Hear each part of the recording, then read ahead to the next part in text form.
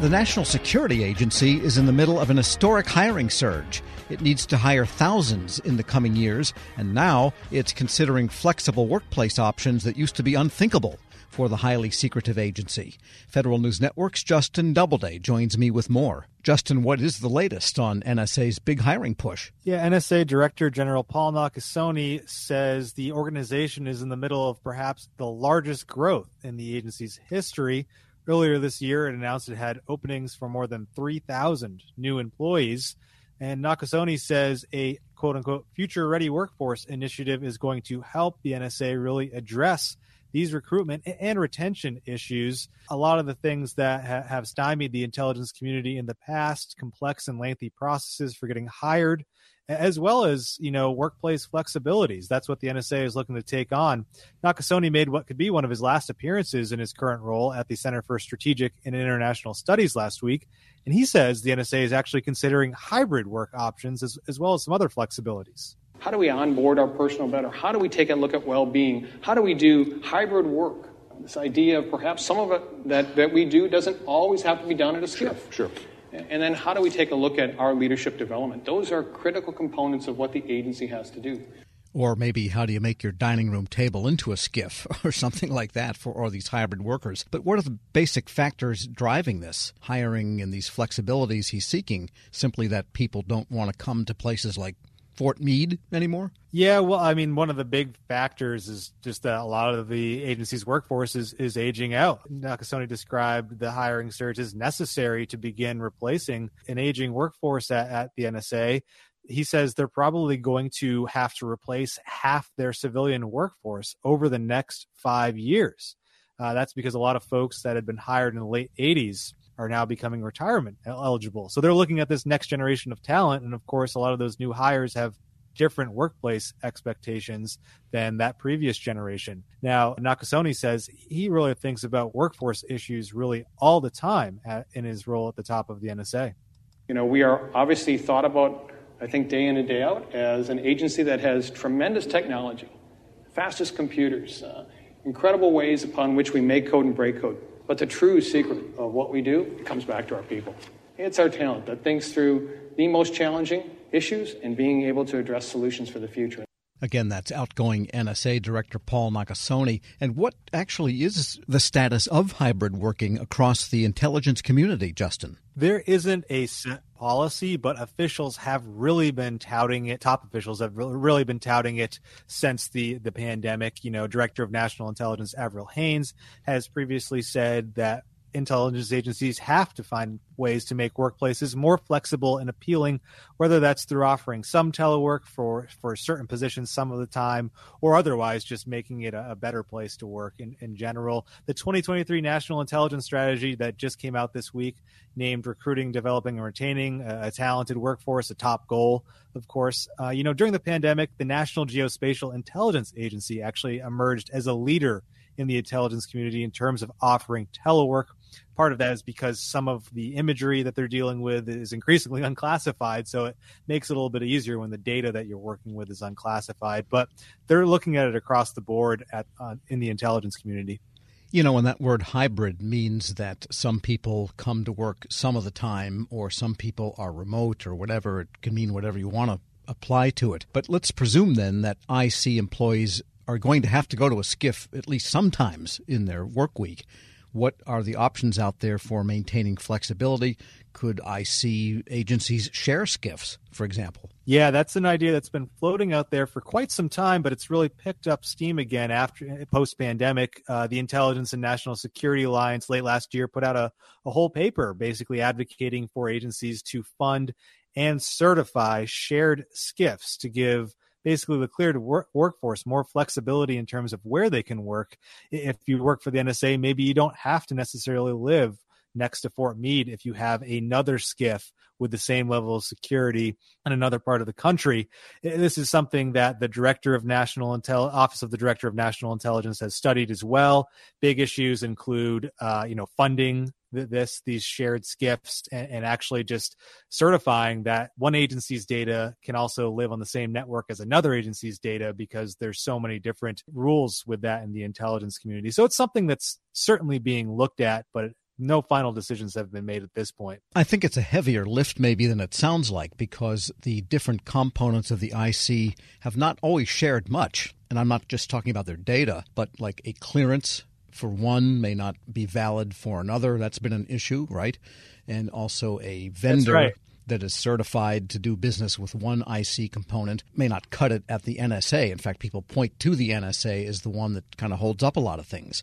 So this would be symptomatic of a larger idea of sharing and getting more streamlined. I think that's fair to say. The security clearance reciprocity issue, as they call it, as you referred to, has been a major sticking point for agencies for a long time, and it seems to be something that's not going to go away too easily.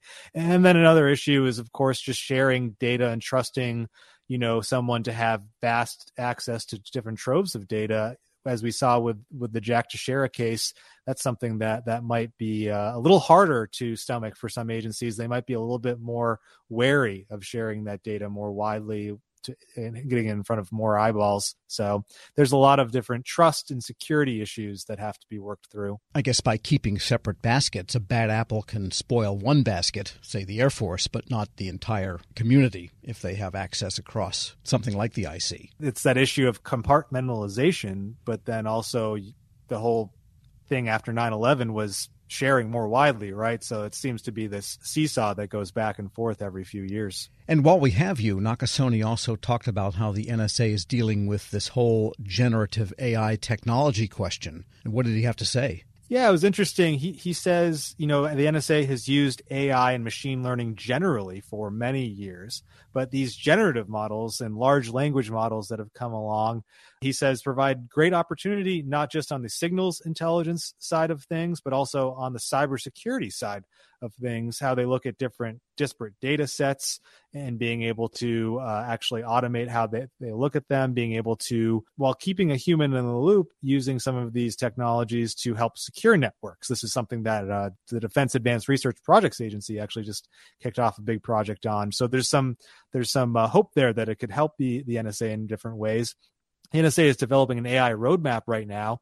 Nakasone talked about how the agency is looking to actually work with some of the big AI companies. How do we engage with a series of different key private sector companies to ensure that they understand, first of all, what we need, but also the idea that they're targets, and ensuring that they understand that being able to protect their intellectual property is critically important in the environment that we live today. And that's outgoing NSA Director General Paul Nakasone. And we've been talking to Federal News Network's Justin Doubleday. Thanks so much. You're welcome, Tom. And be sure to check out his story at federalnewsnetwork.com. Leadership today, especially within the federal workforce, is being tested more than ever before. Everett Kelly, National President of the American Federation of Government Employees, joined Shane Canfield, CEO of WEPA, to share how his upbringing in rural Alabama eventually propelled him to the forefront of thousands of union members, raising a collective voice. After years of leadership with both the largest federal employee union and as a pastor, Everett Kelly reflects on his deep-rooted values of integrity and hard work. Hello, and welcome to the Lessons in Leadership podcast. I'm your host, Shane Canfield, CEO of WEPA. Today I'm joined by Mr. Everett Kelly, National President of the American Federation of Government Employees. Everett, welcome, and thank you for being here. Shane, thank you. It's a pleasure's mine. You first joined AFGE in 1981 during what eventually became your 30 years of service at Anniston Army Depot. We're now more than 40 years past 1981, and you've been the union's national president since 2020. How's your decades-long involvement with AFGE impacted the way you view your role now as the union's leader? The time that I spent as local president, I simultaneously spent that same time as a pastor in Alabama. I like to say that this was my training ground, because as I was entering into the role of unionism, I was also entering into ministry. And so I see my role, even as the union leader, as ministry. It's never an understatement, because this is what I believe. I believe that if you love people and show people that you love them, people will follow you.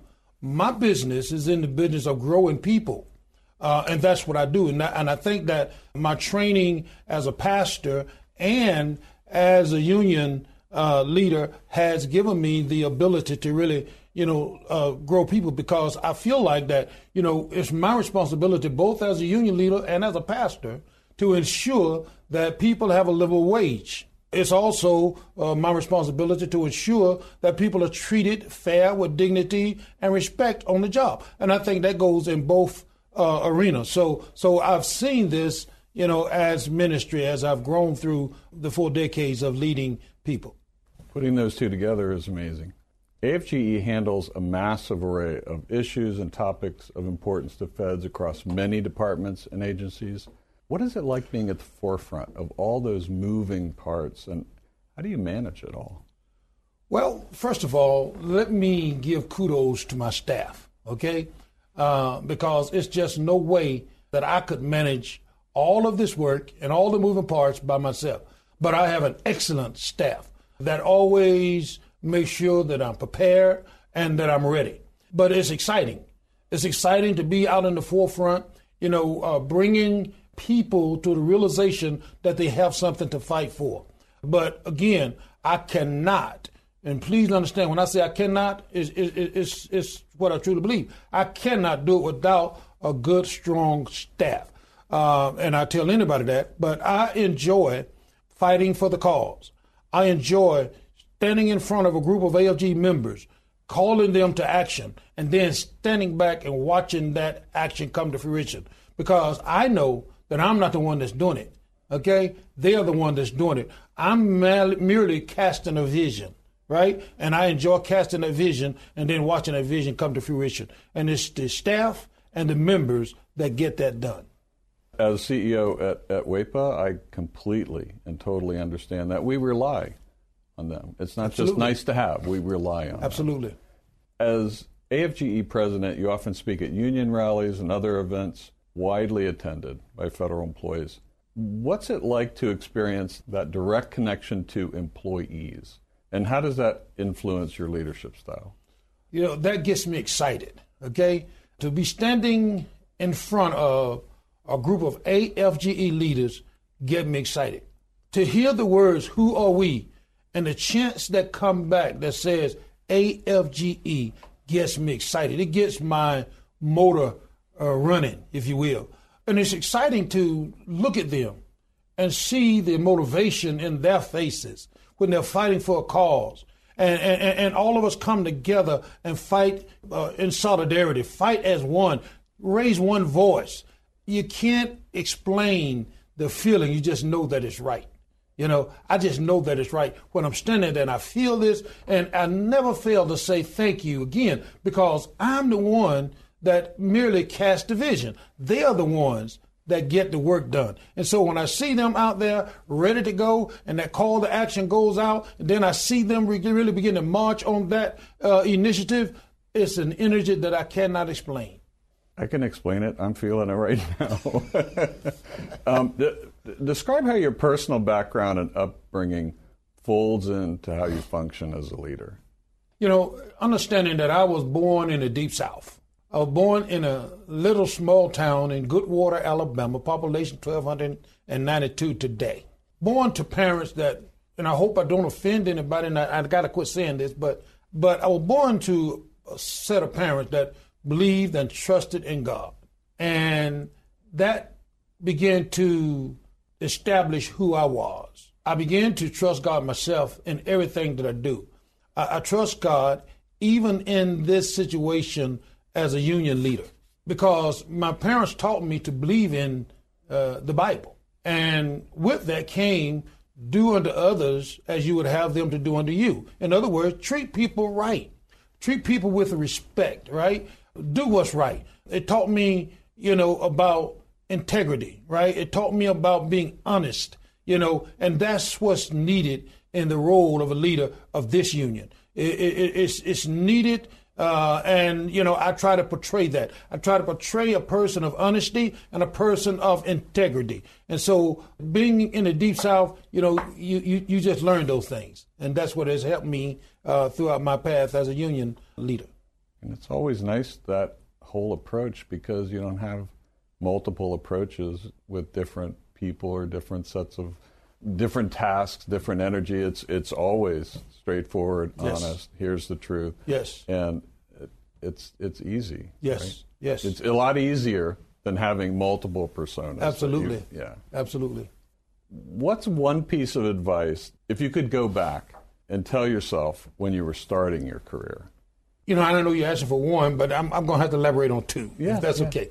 Number one, I would explain the urgency of integrity a lot sooner than what I did, right? Because to me, integrity is not necessarily what you see others do or what others see you do, but integrity to me is what you do even when no one is looking.